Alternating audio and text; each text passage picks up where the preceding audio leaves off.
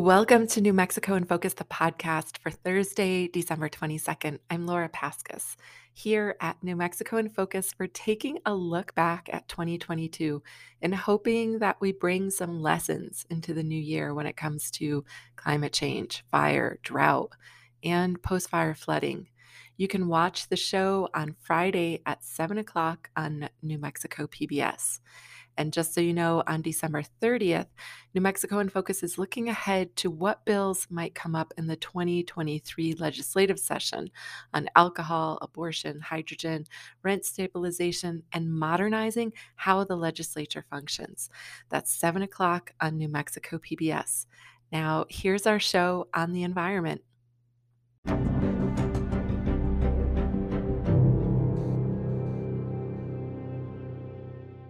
Welcome to New Mexico in Focus. I'm your host, Gene Grant. As we start looking ahead at 2023, we want to fix our attention on the environment. This week on the show, our land senior producer, Laura Paskus, takes us through some of the lessons we learned in 2022 about fire, drought, floods, and the changing world. 2022 was an extraordinary year for many reasons. In New Mexico, it was extraordinary for wind, drought, fire, and floods. We have long known the climate is changing. We have seen and felt impacts for decades. But this year, think back to the spring and the summer. This year felt different, and it taught us some things. If 2022 offered a preview of what's to come, and scientists say that it did, there is work to do. Cutting greenhouse gas emissions, funding and implementing water planning, shoring up communities against wildfire, and protecting our unique and our beloved ecosystems. 2022 was hard for a lot of New Mexicans, many of whom are still now living with the fallout of a fire season that was already full-blown in April. New Mexicans whose communities are below burn scars that will flood for years to come. And if you are like me, you probably know some farmers who are already worried about next year. New Mexico communities are often described as resilient, and that can be true. But really learning from this year and making changes gives us the chance to show love for our neighbors and care for the future. We start the show with fire. Colin Haffey, welcome. Hi, Laura. Thanks for having me. So I just want to start statewide. When it comes to fire season, what are the big lessons we learned in 2022? Oh my gosh. How long do we have? That's a big question. I think, first of all, 2022 was a record-breaking year for New Mexico. Almost 1 million acres burned across the state. And just want to make sure that we acknowledge all of the hard work that went in from our federal partners, our state partners, our local community people. I mean, people stepped up in almost every aspect of this. And so it was really inspiring, even though it was an incredibly challenging year for us.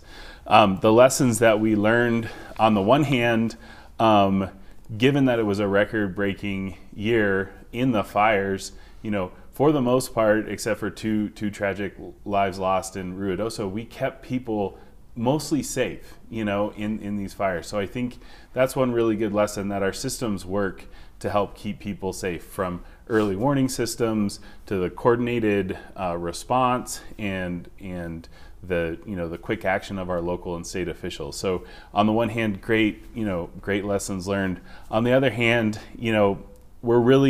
it's another example of how we're losing the battle on our fuels and climate problem. And so, whether you look at the Black Fire or the Hermit's Peak Calf Canyon fire, these are really fuels problems combined with warming temperatures.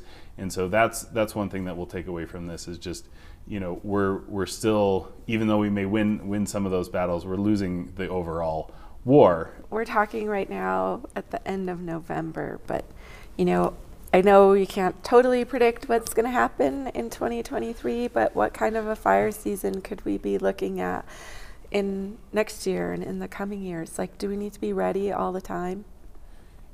Yeah, I mean, the short answer is yes, we need to be ready all the time. We've been in a situation for almost a decade now where we don't have a fire season, we have a fire year. And that means that on any given day, we can have a wildfire in New Mexico. Doesn't mean every single day we're going to have the potential to have a Las Conchas or a Hermit's Peak Calf Canyon style type of fire, but the fuels are available. I mean, today, just driving in, it's windy, it's dry, there's no snow on the ground. All we are is one ignition away from a wildfire. So what can we do? Well, we've shown that defensible space around critical infrastructure and homes works. So we'll continue to do that. We know that the fuels treatments in the watersheds, in our critical watersheds, those do work, but they're like seat belts, right? It doesn't mean just because you're wearing a seatbelt you can drive 90 miles an hour and like have unsafe conditions and run into a semi truck and hope that you're going to survive that, right? Yes, it prevents a lot of injuries and fatalities, but it only goes so far. And that's how our fuels treatments are too. They can help us engage with the fire. They can moderate some of the effects, but they're not gonna do much against record-breaking winds and temperatures. And unfortunately, we're seeing higher temperatures more often throughout the year, and we're starting to see some windy conditions that come along with that. It's not uncommon to have wind in April. Every New Mexican knows that's our windy season, but it is a little bit uncommon to have 40-mile-an-hour steady winds for 21 days in a row, right? And so how much of that is climate change and how much of that is just random events, I don't know. So we have to continue to do the work to strategically protect watersheds, strategically protect homes, work with fire, live with fire. All of those things are really important at the same time that we're preparing our communities and our families and our neighborhoods for the eventuality of, a massive fire. Talking now at the end of November, we had that monsoon season. I think many of us who weren't directly impacted by fires kind of were able to take a breath, but like remembering what the spring was like, that just like brutal nonstop wind and how dry it was, and just not looking forward to the coming spring. I know, and I think every year, what's hard too is that the snowpack isn't going as far as it used to, and so even if we get an average snowpack, because of all of these different dynamics that are all tied to warmer temperatures, the snow is evaporating and sublimating quicker, and it's melting faster. And then because we've been in persistent drought, I mean, we're 20 some years into this drought, and because of that, our even a good snowpack year, we have so much water debt that it's not getting paid down by that snowpack. So every year we're kind of falling further and further behind. Even if you look up on the mountains and you say that's or you're skiing or whatever, and you're like, that's a healthy amount of snow, just isn't going as far as it used to for a combination of reasons. And that's why we're starting to see, the fuels and the grass and the trees and stuff become available to burn in April, and then on the monsoon season, monsoon season this year was such a double-edged sword, because yes, it put out Hermit's Peak Calf Canyon. I mean, we were preparing, in the teams, hoping not, but preparing for the fire to go all the way to Colorado. We were having those kind of conversations, which was crazy. And the monsoon season really was the thing that stopped that fire and allowed us to get control of it. But the monsoon season also brought in so much water that people especially in the downstream areas of all of the fires, experienced massive amounts of flooding. And the sad part about all of this in New Mexico is we're just not, across the West, but it was evident in New Mexico this year, we're just not prepared as a country to deal with post-fire flooding in the same way that we can deal with the fire event itself. When the fire starts, you have the teams that show up. You have a lot of, we had over 3,000 people, almost 4,000 people on the Hermit's Peak Calf Canyon at one time. After the fire, preparing for the floods, there's almost none of that, right? A lot of this coordination falls on local people who've been evacuated. Maybe their house or their family have been directly impacted by the fire. And so there's just, and they're small communities. I mean, Mora, San Miguel County, these are small communities. And we put all of the burden on our local communities. And our federal agencies come in to help, but authorities are lacking. The state comes in, but we have capacity and authority challenges. So there's just so many gaps in this post-fire environment that really results in a lot of suffering from the community members in those flood zones. And like I mentioned, we were successful in Hermit's Peak Calf Canyon, not losing any lives.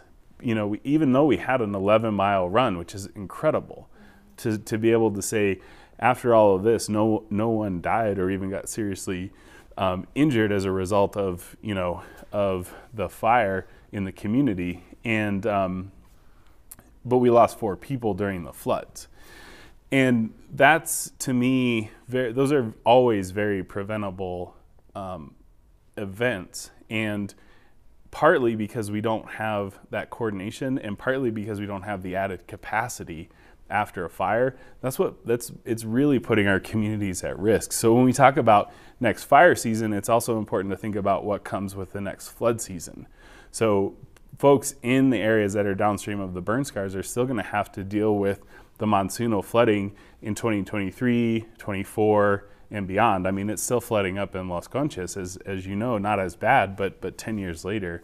And so that's the hard part about this, is how do we rebuild the necessary infrastructure like acequias and drinking water and things like that can support the community and also keep the community safe during the monsoon season, where unfortunately, for the next few years, we're going to be dealing with flooding. Yeah. So I wanted to pivot briefly to prescribed fire, and I just want to remind people, you work for the state. Yes. And the U.S. Forest Service is a different agency. So I do not work for the U.S. Forest Service. I just want to put that out there. So when we're talking about prescribed fire, this summer we had your boss, State Forester Laura McCarthy, on, and she talked about prescribed fire and some of the lessons we learned this year. And one thing that I keep thinking about that she mentioned was how climate change has outpaced our prescribed fire protocols. And she talked about adding new layers of contingency to planning, so that when you're planning your prescribed fire, you're not just thinking about the area you're expecting to burn, but that you're looking at fuels and humidity and temperature and all that in the areas where the embers might come out. I was wondering if you could maybe explain a little bit more about the use of prescribed fire and what we might need to look forward to into the future. Yeah, I mean, prescribed fire is still going to be a very important and essential tool. And I think, Laura and I and our leadership in the state, still agree with that. We're also looking at the realities of what happened in the Las Despensas escape, which caused the Hermit's Peak fire. And we recognize that is both there's a call from the communities and from the leadership to make sure that we're responding appropriately to that, and we're working with our partners to do that, and then making sure that we also take a moment to pause and say, what can we improve in the prescribed fire response? And so the Forest Service has gone through and they've done, they issued a report, and it has some suggestions, and one of them actually is similar to what Laura was talking about, where we're looking at expanding our sort of focus area when we look at doing prescribed burning. So not only are we looking at the area that we want to actively burn, but we're looking at contingency lines and contingency areas where the fire might go if it were to escape. So that if the fire does go into one of those areas, perhaps that area is another 1,000 feet lower in elevation. Well, that could be significantly drier, and that means that you're going to have different fire behavior and different suppression effectiveness in that area, trying to control that escape.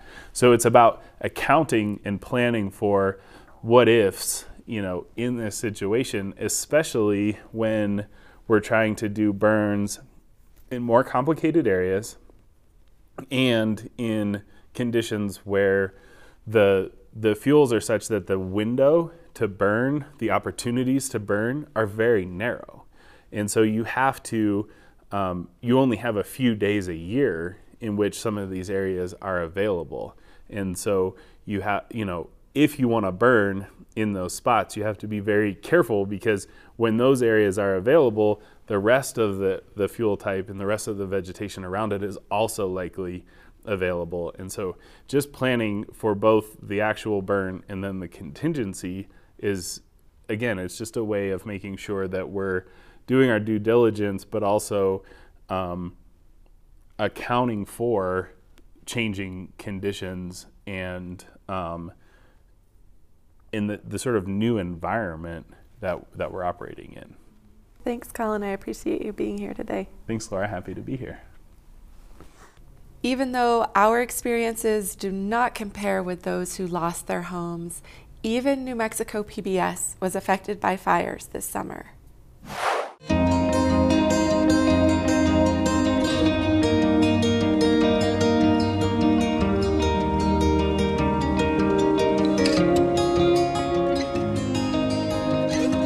We are in Mora, New Mexico, and we are sitting on top of the only transmission facility in this part of the state.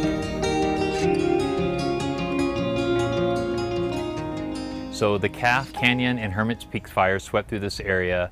It burned the entire facility, 29 power poles, all the wires, and it burned our facility completely to the ground, ashes.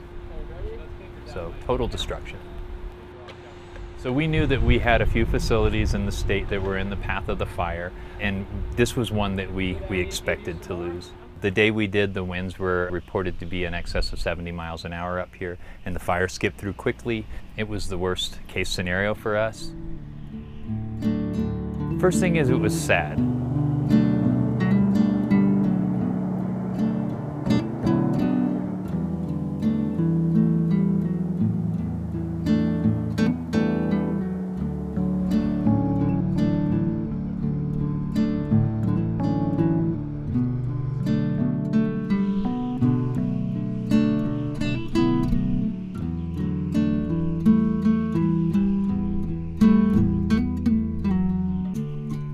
Come up to an area like this in the land that's been so well taken care of by the owner, to a facility I've come to for a decade. I got to know the animals. This is a place I would come, and horned lizards would come out from under the building, and we would see all that, and now it's gone. It's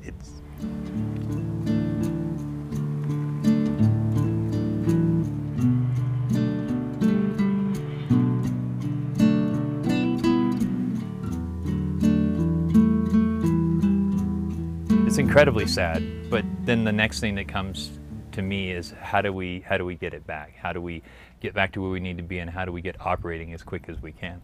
And that's what we did. We, instead of lamenting our loss, we just looked to the future, and we've already set a new building on the ground. There's not even power on the mountain yet. The KNME tower is right behind us, and the other facilities up here. We've got state weather, internet service for the area, and then major carriers for the cell phones are in the other two remaining towers. The KNME tower here is the last link in what we call a daisy chain. We feed Apache Mesa, which is Tecolote, directly from Sandia Crest, and then that in turn feeds this tower. So when this tower was down, there was no television to the entire valley. That would include commercial carriers. Oh, it's paper. I think people are very used to, and we have been for a long time, we turn the button on, and that's the last thing you do. If it doesn't work, you rage at the machine. But there's an incredible amount of infrastructure. To turn my one building on here, right now I'm going to, just directly involved in this, there's probably been several hundred, 200 or 300 people directly involved in the effort that just allows us to stand on the top of this hill today. There's people going forward from insurance companies, all the suppliers of the equipment we use. This is millions and millions of dollars to put me here, to turn it on, to provide a signal, entertainment or education to people. It seems easy, but there's a full-time 365-day-a-year commitment to the work that's required to make us reliable.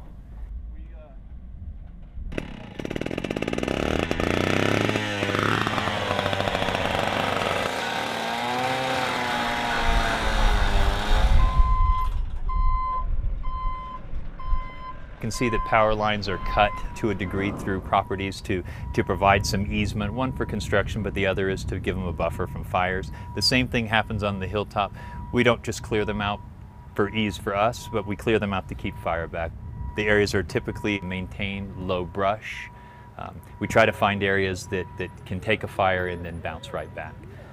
You cannot protect completely, especially in a forested environment, but you can mitigate as much as you can by being a good tenant, and then having a plan in place for when it happens. Yeah, this was probably one of my favorite sites.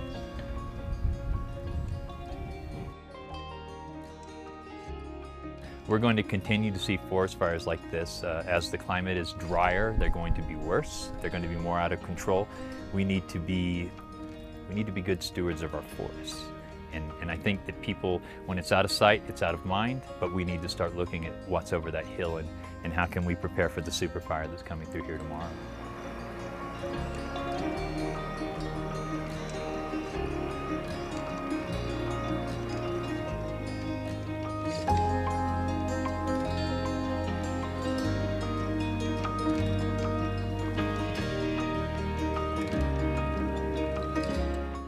This spring, the Rio Grande dried south of Albuquerque like it often does during irrigation season. By July, the drying also crept into Albuquerque. Meanwhile, 7 western states, including New Mexico, are scrambling over water shortages on the Colorado River. As the arid Southwest becomes warmer, it also becomes drier. But there's more to the water crisis than supply and demand. Geographer Andrew Curley explains that rivers have been in a state of crisis for a century, even more, since states signed compacts divvying up their waters and built large-scale dams to supply cities and large irrigation districts. Up next, Curley also talks about how Indigenous people had their lives, landscapes, and cultures upended by these dams, reservoirs, and diversions. As Curley explains, in order to survive, Indigenous people have made new worlds through innovative social, political, and cultural strategies. I wanted to talk with you a little bit more about the Colorado River, which is basically, in crisis mode right now for cities and irrigation districts. There's more of a demand for water than there is a supply right now. You've written extensively about the Central Arizona Project, and I heard you speak recently about scarcity and how we don't talk enough about how dams and reservoirs are what you called the concrete manifestations of colonialist ambitions and how they contribute to drought and to this narrative of drought and narrative of crisis. Can you walk us through that a little bit? When Boulder Canyon Act was passed, when the Hoover Dam was constructed, there's all this mythology and lore about the construction of these infrastructures, and then eventually Glen Canyon Dam, Parker Dam, the Central Arizona Project, all of these dams along the lower basin part of the Colorado River.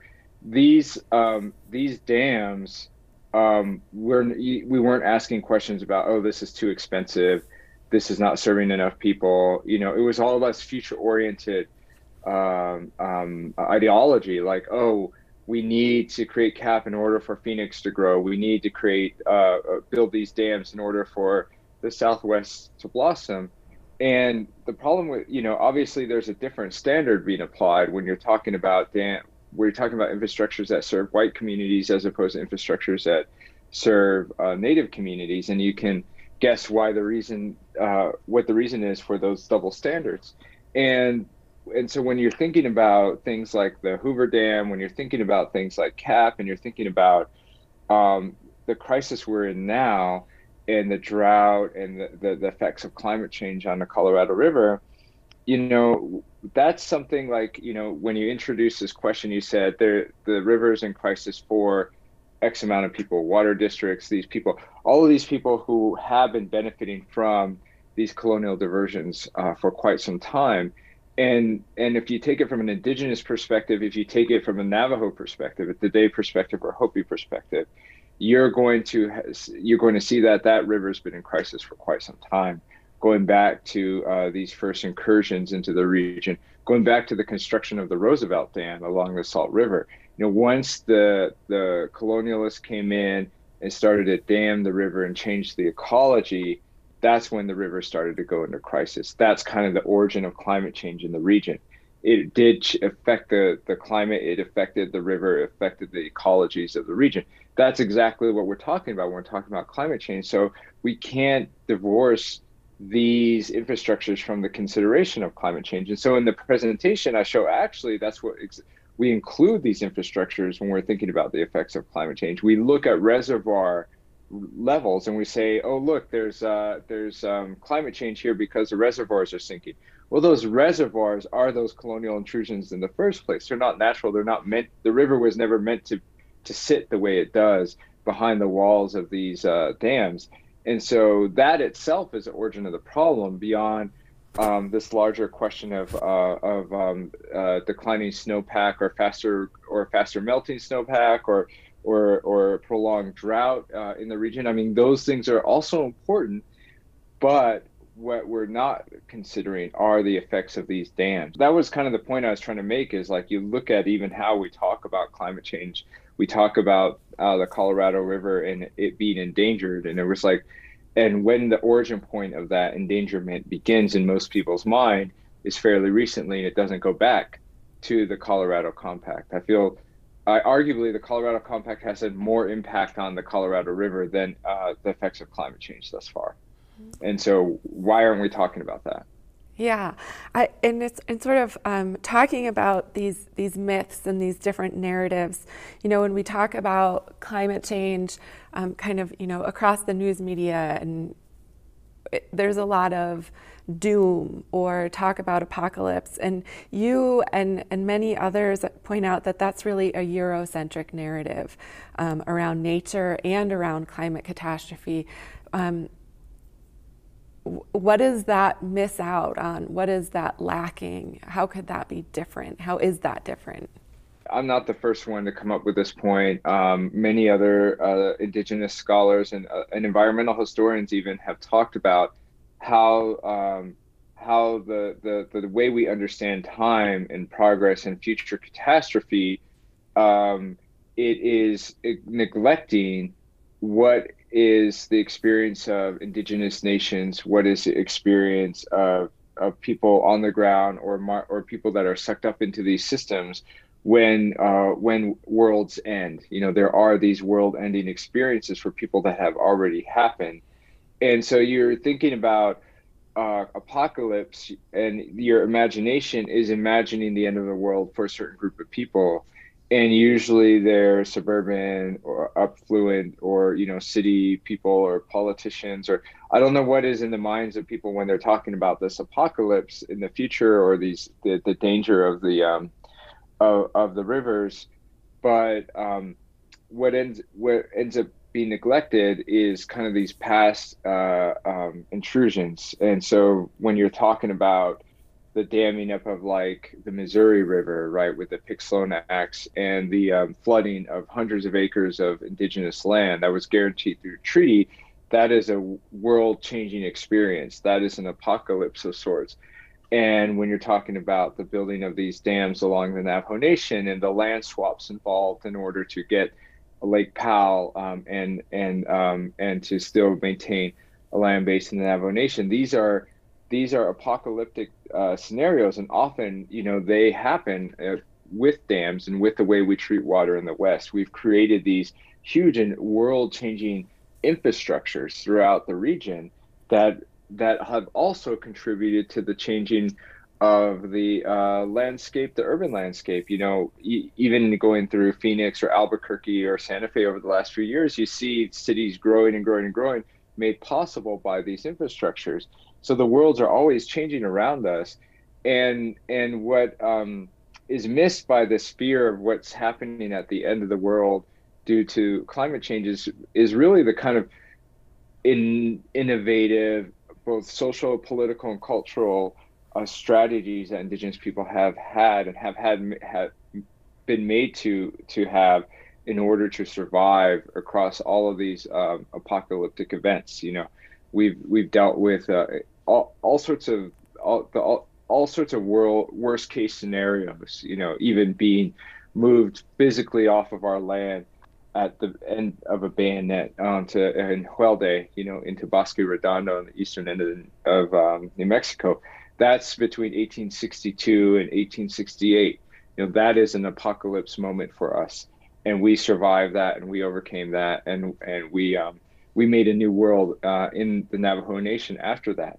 And so there's a lot to learn from Indigenous people's ability to respond to these catastrophes, and to think about what are the values of a society that has had to overcome all these marginalizations and yet continue to survive, and compare that to the values of a society that are causing those problems, that are causing these catastrophes to occur in the first place. And then maybe rather than thinking about technical solutions, we think of political and ethical solutions, right? We think about how we treat the planet ethically first before we think about things technically. And I think that gears us in a totally different direction than if we continue to have this modernist and Eurocentric idea of time, of progress and technical innovation. And we have crisis, and the solution to those crises is more technology,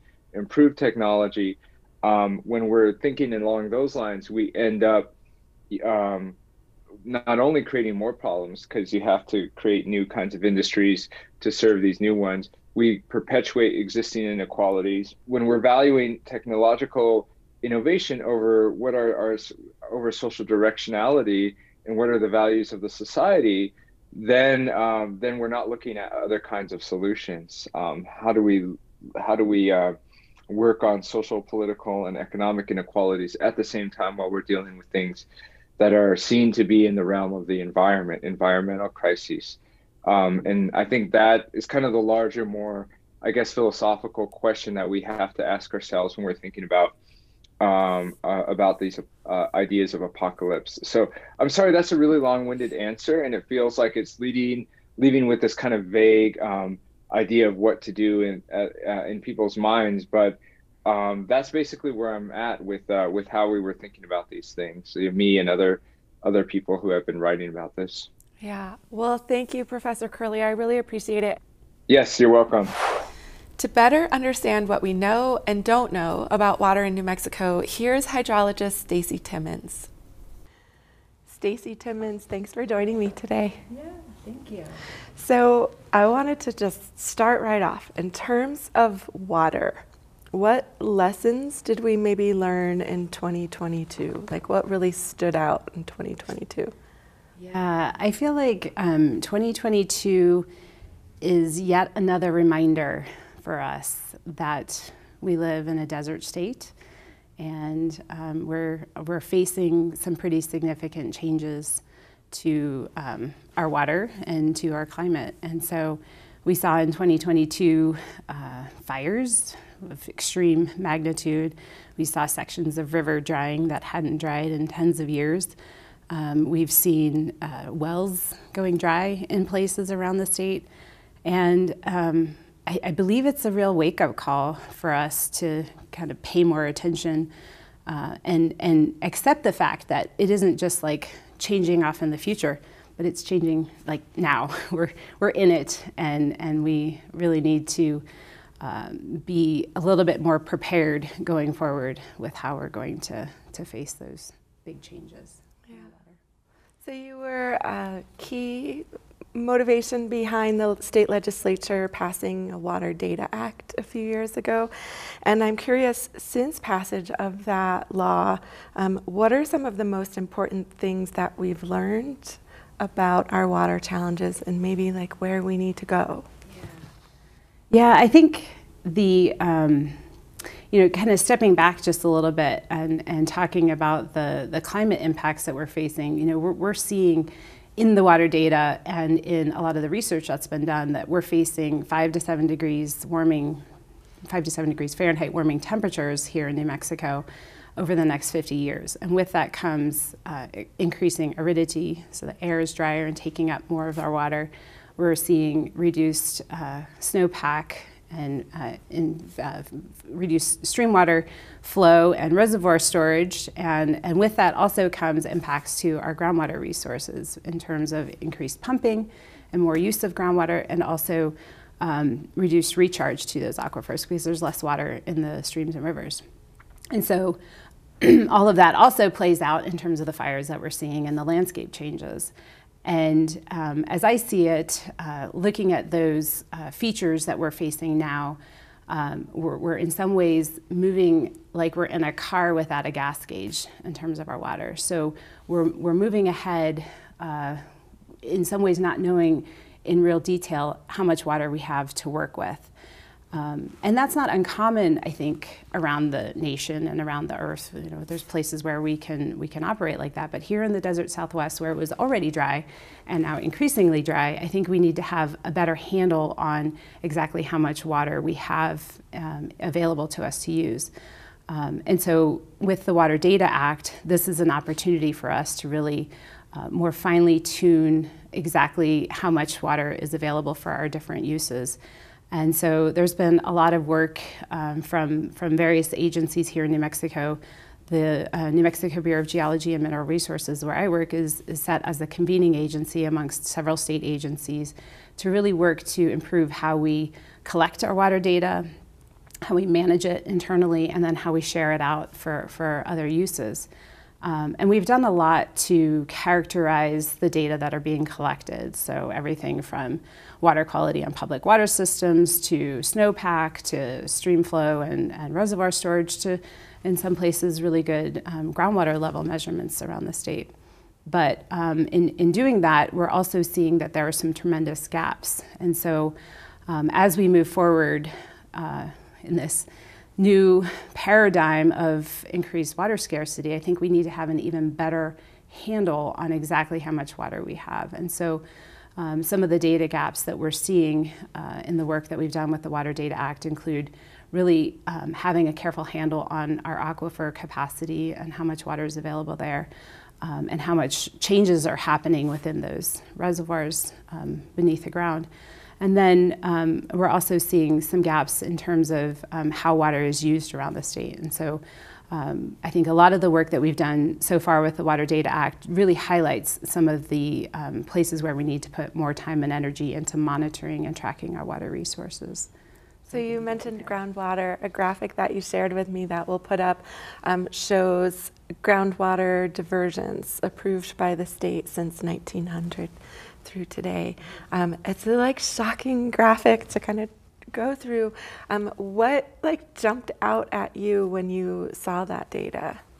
Yeah, I think to me it just really highlights how many places where there is a density of wells that are potentially extracting groundwater that can have an impact on the aquifer and on each other. And so paying really close attention to exactly the trends that we're seeing in groundwater levels in those areas where there is a high density of wells. And then also some of the places that jumped out to me on that graphic is there's some places where we just have no wells and no information on our aquifers. And so there's some real need for really further characterizing the use of water in our urban areas, but then also trying to better understand what's going on in some of our more remote and rural areas in terms of groundwater. So yeah, it's an interesting graphic to kind of stare at for a while. Yeah, and over again. I feel like it's not always fair to ask people this question, but I really want to know, how do we manage our realistic expectations for the future? Lots of places there's talk about like managed retreat along coastal areas. Like, is managed retreat something we need to think about for arid places or certain areas or the wildland urban interface? Like, what conversations do you feel like we're not quite having in the state yet? I guess I feel like managed retreat in the context of New Mexico isn't really an option. Like, we need to probably think about more carefully how we're going to make do with less and what kind of changes we're willing to make. And I know, change is really hard as a human condition to face until something really pushes us to do that. And so I think there's a lot of there's a lot more opportunity, and I'm optimistic that there are ways that we can begin to thrive under the water conditions that we have without having to move or without having to kind of change where we live and how we operate. There's just so many ways that we can work together to collectively share the resource and appreciate it more. And one of the things that comes to my mind is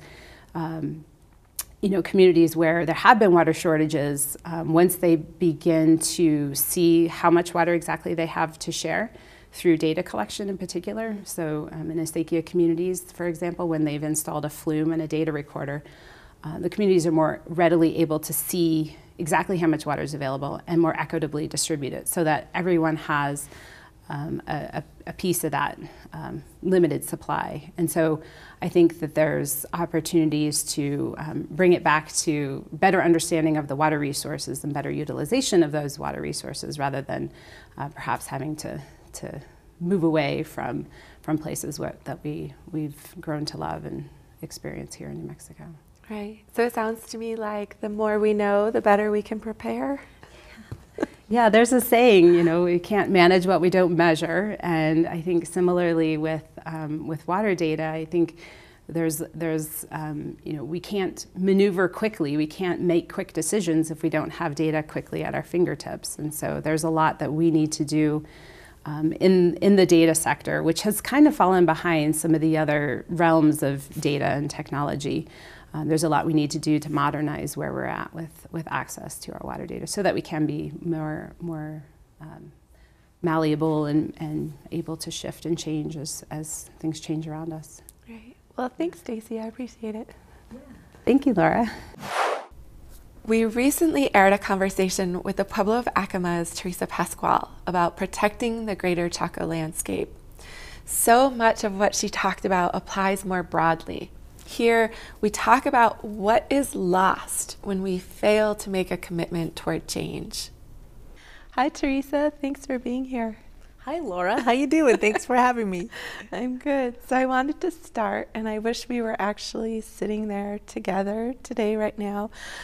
Chaco Canyon. Lots of people are familiar with it as a national park and a place they might visit for a day or maybe camp, but it's a lot more than that to the people of the Pueblo of Acama and other tribes. And I was wondering if you could talk a little bit about why Chaco Canyon is so special. Sure. Chaco Canyon, as most people refer to it and know it as, is referred to as Washba Shucka. There at my home community of Acama. And it's significant because it plays an important role in the movement and migration of our people as they made their way into present day Acama. Many pueblos and many tribes have some kind of relational context to that special and sacred place. Many pueblos reaffirm their present day connection to Chaco and also have stories and oral histories that take them through that greater Chacoan landscape as they made their way to the present day pueblos that they occupy now. And so these places were places where our ancestral people and their clans really started to form and organize into the distinct societies and Pueblo communities that we have today. And so they brought that knowledge, that skills, those the teachings that they acquired over centuries of living on the landscape and really brought that forward into the present day communities. And so what we have now in our Pueblo communities here in the state of New Mexico really are the descendants of those people, the ancestral people who once occupied those lands. And so that's what gives it special meaning. So in the last, many decades, probably since the 1940s, the San Juan Basin has been a place that has been drilled for natural gas and more recently for shale oil, I think it's called. And I'm curious, there are hundreds, thousands of wells around that Chacoan landscape. And I know there's broad impacts, but what are some of the ways in which that drilling has affected the landscape and the people who are a part of it? We know that over 90% of federal lands in that greater Chacoan landscape have already been permitted for exploration and development. What the Pueblos and tribes have long been asking for their federal agencies is really the protection of that last remaining, I would say even less than 10%, as development continues. What is lost in that landscape really is everything that the development touches that is needed to support that kind of extraction, from roads to well pads to the visual landscape to the soundscapes that exist, to the migration routes of wildlife, to just the ability to connect with a sacred landscape and the ancestors in quietness and peace and solitude. All of that is lost with development, and you don't have to go far to see it. Whether you come in from the north side or come in through the south entrance to the park, one will see what different types of extraction have done over decades of development in that area.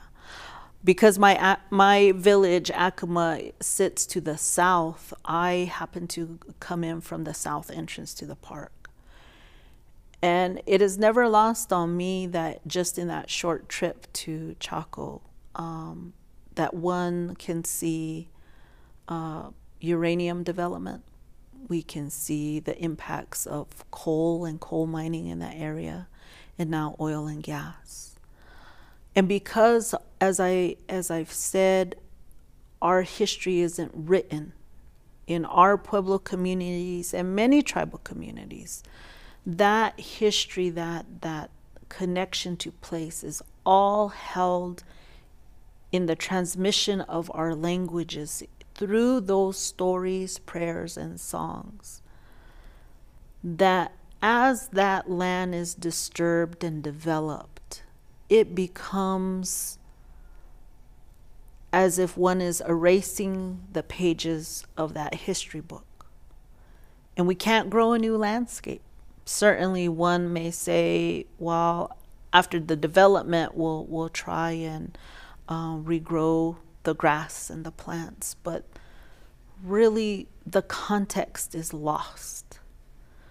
And so when we lose that and the ability to bring our children to those places, to teach them, then what we're impacting is the ability of a present day community to not only transmit that knowledge, but all of the knowledge that's contained within that landscape. Our ability to understand concepts in terms of conservation, in terms of stewardship, in terms of understanding how to deal with climate change. All of those answers are contained within that landscape, but it can only be possible if those communities are still allowed to make that very present day connection and actively use that landscape as it was intended. So the Trump administration had approved almost 400 new drilling permits. which a coalition of tribes and environmentalists and archaeologists have really been opposing and pushing back on this development for years and years, and are now trying to reverse that decision, but the Biden administration is sticking to it. Why do you think we as a society seem unable to or unwilling to protect these most special and limited of places? I think it's hard for all of us because we're not willing to make that sacrifice. Protecting some of these special places requires hard work, commitment, the dedication of resources, but also sacrifice on our own personal part. We all live in an environment that is heavily dependent on oil and gas. And we haven't really invested long enough with enough resources to start really moving us away. We have just really begun that transition here in the state. But what we need is really to understand what is that impact on present day communities, and what is lost if we fail to act, if we fail to move, if we fail to make that commitment towards change. Well, thank you, Teresa. I appreciate you talking with me. Thank you for having me. And lastly, one more clip from the full conversation with Teresa, which you can watch online. I love what she talks about here, about what it really means to connect young people to their landscapes and why that matters so much to everyone. If we were to protect Chaco in the ways that we still can, and in true ways, what are the things that we gain, and what are the things that future generations gain? When we do this work, it is work that calls us beyond the creation of policy. In my home community, I see it as giving back young people a place where identity formation begins. When we talk in the state of New Mexico about a place where our children are struggling within the educational system, identity formation is critical to that. Being certain of who you are and where you come from, and being secure in knowing that those places that are cherished by your community, that make that foundation for your learning as a young person, aren't threatened, aren't going to be destroyed by development. That those places are just as important as your math book, as your history, as your chemistry book, as your English book. That those places, along with what you learn, are critical, if not more important than those things that you will acquire in Western education. They are critical to the foundation of the well-being of our young people in identity formation, in mental health, in education, in language learning, dual language learning. All of these things make for stronger students, make for stronger communities, make for stronger leaders. That is what we gain in terms of tribal communities. It's also what we stand to lose. There is the opportunity in that area to begin to finally have a discussion about alternative economic models. We don't have to put before our children that the only opportunity that they're going to have in terms of economics is going to be a job in the extractive industry. My father worked in the uranium mines. Back then, there were very few options for them. And that's what sustained them. It's what put us through school. But in the present day, we have alternative models of different types of economic development that can sustain our children, where they don't have to make that same choice because the options are limited. We gain those things when we preserve those places. We gain stronger, healthier communities. Our mental health, our physical health improves. The wildlife improves. Those things that impact climate change, like methane releases, those things begin to subside, and nature has a way of restoring balance. We as humans have a way in which we too can participate in restoring balance. We gain more than we lose.